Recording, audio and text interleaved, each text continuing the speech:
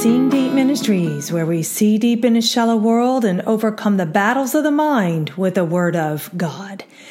No one likes to be rebuked, right? Pride usually rears its ugly head, but it is a kindness when someone risks sharing a rebuke, knowing it might not be received well. And we recognize the truth of their rebuke, we are set free from sin's grasp. Reading today from 2 Samuel chapters 11 through 15, and the verse of the day is 2 Samuel 12, verse 9a.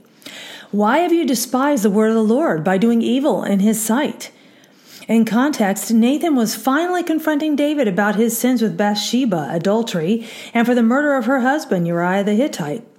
Sometimes we cannot see our sins. We rationalize and make excuses, but excuses will never clean our heart from sin. We need truth and repentance to do that.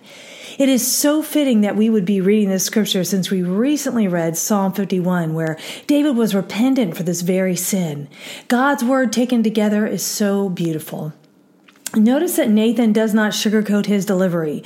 We need truth to be able to receive and remove the deception that sin causes. And Nathan gave David's sin its worst name. When we give our sin its worst name, we are set free too. Because we're not deceived or fooled into making light of sin. Sin ravages our souls and separates us from God. We need to hate sin and love God. I chose the key word despised. It is the Hebrew word bazah. It means to disesteem, to despise, disdain, contemptible, think, to scorn, a vile person. Sinning is demonstrating hatred. Even the smallest sin is rebellion against God. Don't hate God or his word. Hate the sin that destroys you and separates you from him. Thought of the day, we need truth to be able to remove the deception that sin causes.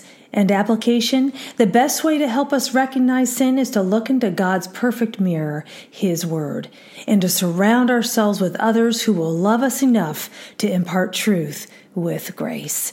Go with God and his precious word, friends. Tune in tomorrow as we head back into the book of Jeremiah.